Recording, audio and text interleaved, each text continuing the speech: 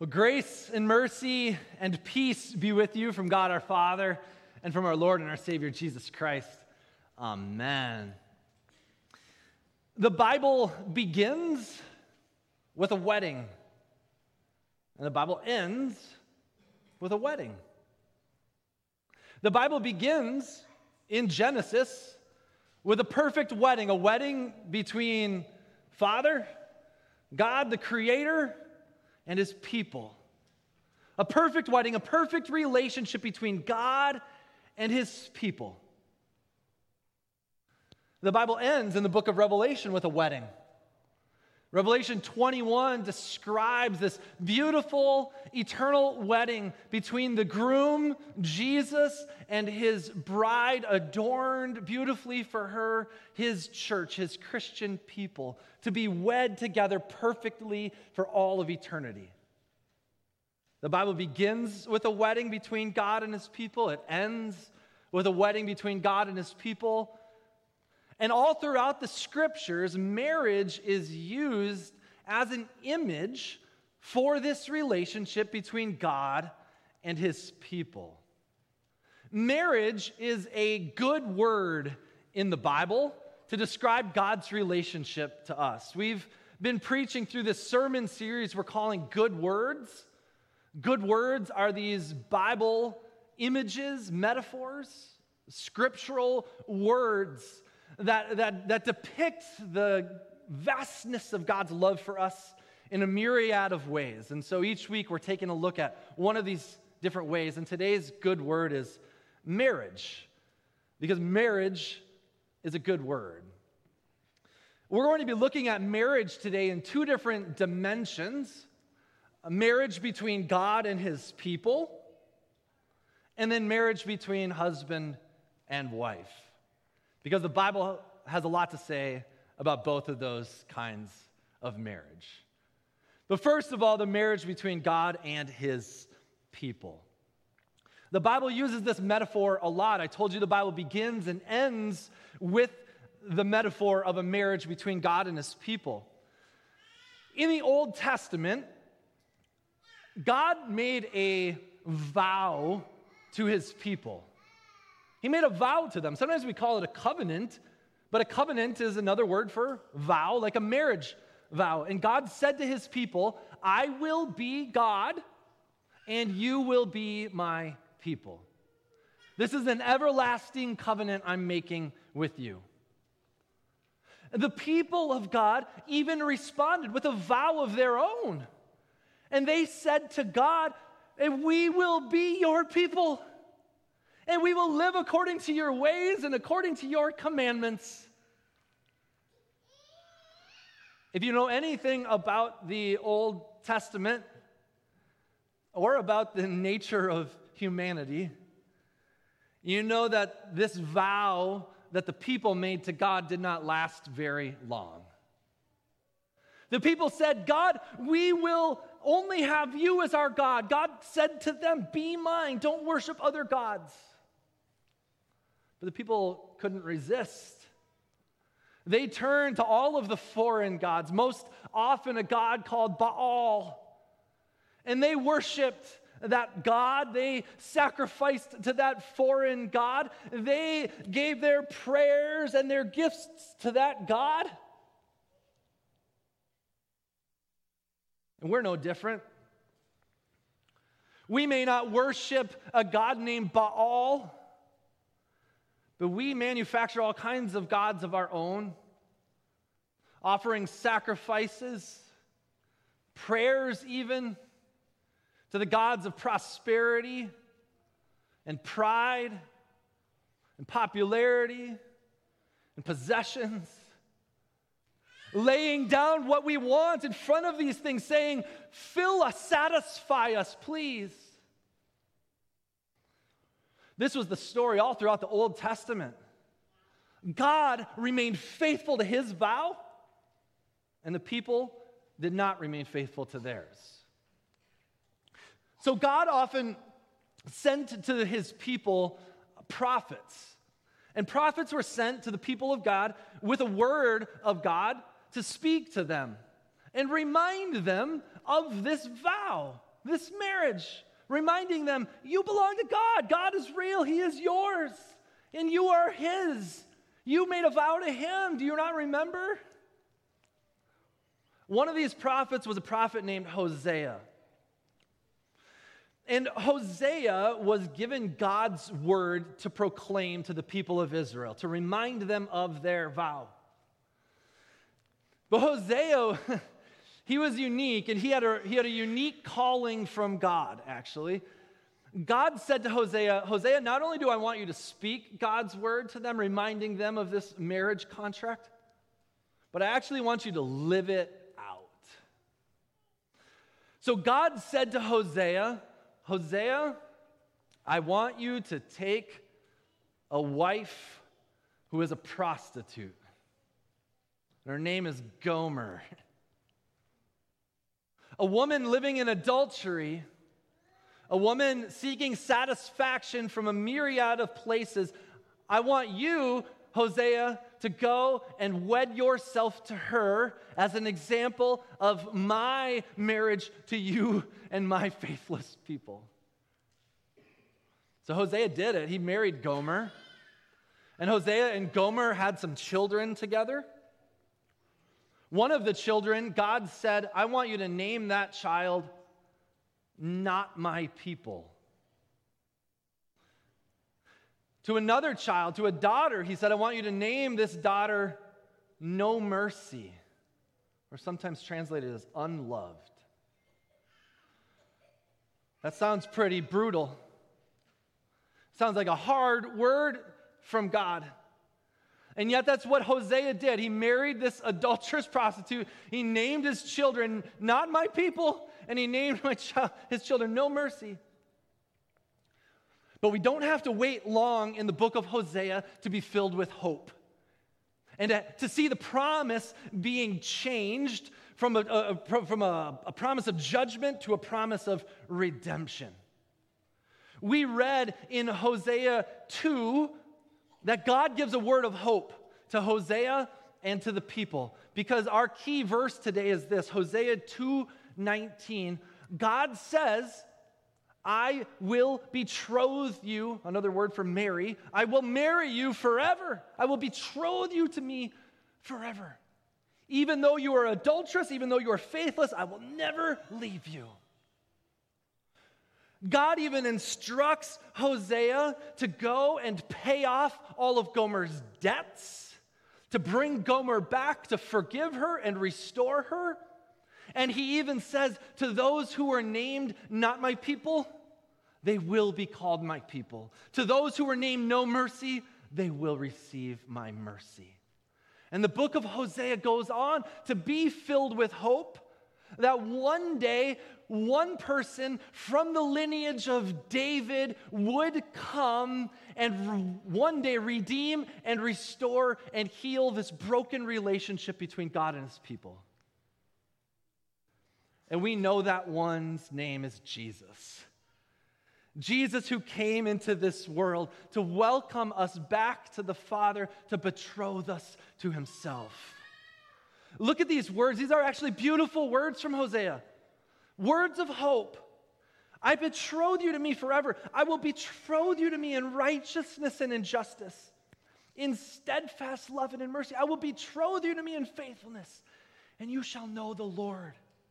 This is God saying this to his people, and this is Hosea saying this to Gomer. I will never leave you. I will never forsake you in steadfast love and mercy and righteousness. You are mine forever. God sent his son Jesus to embody these words for us, to purchase and win us back. He has betrothed himself to us forever. Laying down his life for us, he loves us. And he simply asks us in return, will you love me? Will you honor me? Will you live according to my word? Why would we not? Why would we not want to? Jesus gives us everything. And yet we're still not satisfied. Still pursuing, still wanting a little taste of something else just to see what it's like. but Jesus will never leave you, never betray you, always betroth you to himself forever. And one day, when Christ returns, that perfect wedding that the Bible ends with in Revelation 21 will be our reality forever. We will be the bride, beautifully adorned and dressed for her groom, who will wed himself to us forever and ever. Marriage is a good word. Marriage is a good word to describe the kind of relationship that God has with us sinful people.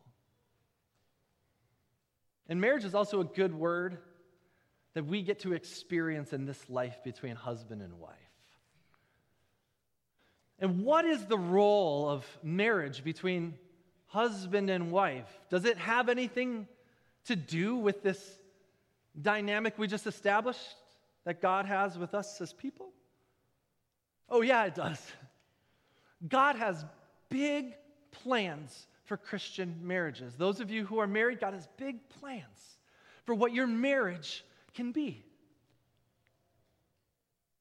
Today, my goal is to paint a beautiful picture to you of what God has established and intended for marriage to be in this life.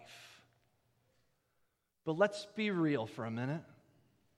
We live in a broken world, a world that is stained and soiled with sin. And all of the good gifts of God are tarnished by that sin. And marriage is no different. For many of you, maybe marriage has not been a good word. Maybe marriage has not been a good word in your family of origin as you reflect on your parents' marriage. Or maybe your reality in this life so far has been that maybe marriage has not been all that good. And we need to acknowledge that. But I want you to know this reality. Marriage is intended to be good by God. But what happens to the good gifts of God is that Satan infiltrates them and breaks them, and we as sinners infiltrate them and break them too. It's the same with all of the good words that we're looking at in this series. Last week we looked at adoption. Adoption is good. It's a good word. But a lot of times people's adoption experience in this life, maybe not so good. We looked at the good word of property, that we're God's property. But a lot of times the way that we manage property and try to possess it isn't all that good. And we understand that. The same goes for marriage. Marriage is to be a good gift from God. And I want you to know that there is hope for marriage to be as God intended it to be. And I want to paint this picture for you today. Marriage, in God's design between a husband and wife, is to be the place where a man and a woman get to put into practice and experience most fully the love and forgiveness of Jesus Christ. There is no other relationship in this world except for the husband and wife in its most intimate details on a regular basis where a husband and a wife get to love as they've been loved by Jesus and forgive as they've been forgiven by Jesus, mutually giving and receiving. We heard read for us today from Ephesians chapter 5.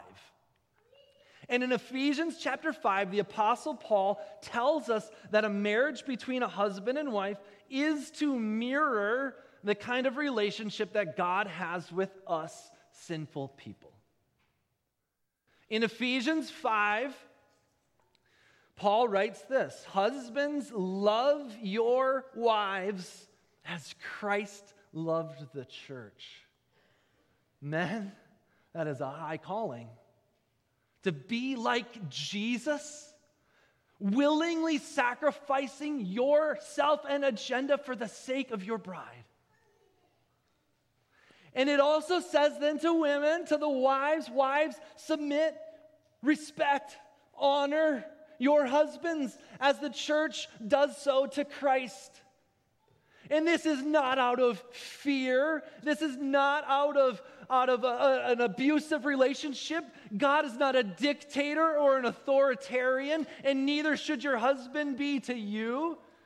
And so if both things are working mutually, giving and receiving the love and forgiveness of Jesus, we will love and we will respect and we will honor one another as Christ intended. It is a beautiful thing for a husband and wife to put this into practice. It is a gift for a man and a woman to experience. But Christian marriage is also intended to be a gift to the world. That when other people see a husband and wife loving and forgiving and peaceably coming back together for a purpose, a united purpose, that the world will look at that relationship and say, that's a different kind of love. What is that love? And that marriage can say it's the love of Jesus that is the center of our relationship. Marriage is this incredible gift from God, where God in his infinite wisdom, and I think sometimes in his infinite humor, brings together two people who may seem like opposing opposites, and he fits them together nicely. I mean, just think about it. God brings together a man and a woman who are, let's just be real, very different, simply because they're a man and a woman. But then in that relationship, there are other differences, are there not? If you're married, consider your own marriage, and if you're not married, consider a marriage that you know. In that relationship, most likely, there are uniquenesses between husband and wife, right? Likely, one spouse is a bit more talkative and outgoing, and the other one is more reserved and quiet. In a marriage, typically, one person is more timely and scheduled, and the other one may not know that clocks and watches and calendars exist. One is typically more tidy, and the other, the opposite of tidy. One typically tells hilarious dad jokes, and the other tells mom jokes? That's not even a thing, right? So you get the gist. There are these differences between a husband and a wife, and what God does in his divine wisdom and humor is he fits us together in order to make us more than we can be on our own. To make us more than we can be on our own. I think about marriage like two gears of a machine. If you have one gear by itself, it's a gear, I guess. I don't know you can maybe turn it into a wheel or something. But as soon as you get this other gear and you fit them together, now you got something that can happen. You got some movement that can occur. These teeth of the gear are like those uniquenesses between man and woman. The uniquenesses between personalities that God fits together to make us more than we can be on our own. But again, what does the devil want to do with good gifts? Pull them apart. And if not completely separating them, at least to get those gears to slip and grind on one another. And those of you who are married know what this is like when you look at the uniqueness of the other person and you say, why can't they just be more like me? It would be better if they would just be more like me, right? And the gears grind and they slip. The thing that keeps this machine running, the only thing, the lubricant, the oil of this machine is the love and forgiveness of Jesus Christ and Him alone. Each spouse receiving from Jesus, each spouse giving to one another, not on their own, but only as Jesus can give. It is a beautiful thing. Marriage is a good word. Marriage is a good word. It describes the kind of love that God has for us sinners, and marriage is a good word to describe the kind of relationship between a husband and a wife. If you haven't picked up on it yet, at Saints Peter and Paul, we have a very high view of marriage. We think that marriage is a beautiful thing from God, a high ideal to strive for. And for that reason, any wedding that we conduct here at Saints Peter and Paul, whether it's Pastor Kevin or myself, we walk with couples for months in advance, working through an assessment called SYMBIS. SYMBIS is an assessment, it's an acronym, it stands for Saving Your Marriage before it starts. And it's a powerful assessment that gets at the heart of who these people are as individuals, their expectations, their conflict styles, how they handle money and spirituality and all kinds of issues, and it provides a great conduit. And I've worked with dozens of couples using this over many years now, and I'll tell you what, people have actually told me that it's fun. They've said it's fun. And that's not me. I am fun, but it's not me. It's because they've made intentional work to put into their marriage, and they found beauty and depth in that. For those of you that are married already, the people who put together this pre-marriage assessment also have one for married couples. It's called Better Love. Better Love. And I'm a huge proponent of this and of couples taking intentional time to focus on their relationship. And so you can learn about Better Love at this website, betterlove.com. But more than that, do I have a deal for you? We have already paid for 50 married couples to take this assessment for free, okay? And I can't necessarily mandate this to you, but if I were to mandate it to you, I'm mandating it to you. Married couples, take this assessment. Okay, over sometime in the next 2 weeks, let me know that you did it. Here's what you need to do to get access to it, though. Send me an email. My email is pastorgerke@copperluth.org. If you're married, send me an email and say we'd like to take the assessment. I will respond to you with instructions and a code that you can enter online in order to do this for free. Okay? I highly encourage it because there may be a variety of things that you as couples have been putting on the back burner. You haven't been taking the time to have some of those conversations. You remember what it was like when you were first dating and you talked about everything all the time and you fell in love? This is an opportunity to re-engage at that level. I highly encourage you to do it. More so than that, if you're not married, we have other resources for you on our website, copperluth.org/resources. We have some resources if you are a parent and you have some youth and you want to teach them about the biblical concept of marriage and human sexuality. You can click on this tab where it says for teaching youth. If you are not married, but you want to be married someday, or you're single right now and wondering what place singleness has in this life, there's a book for you, and then we have further marriage resources on that last tab where it says for married couples. I highly encourage you to do some good work and not take for granted the wonderful gift God has given to you in your spouse. All right, let me say it one last time. Marriage is a good word. Marriage is a good word to describe God's relationship to us.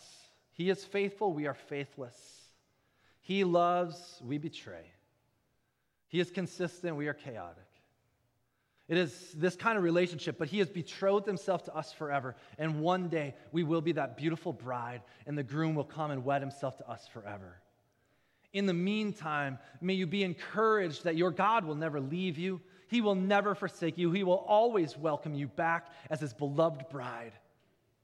Be there, be present, allow him to welcome you back. And then in our Christian marriages, or in whatever relationships we have where we get to live out this marriage concept, may we love like Jesus. And may we honor and respect one another as the church does to Christ. And may your marriages be blessed now and forever. In the name of Jesus Christ, amen.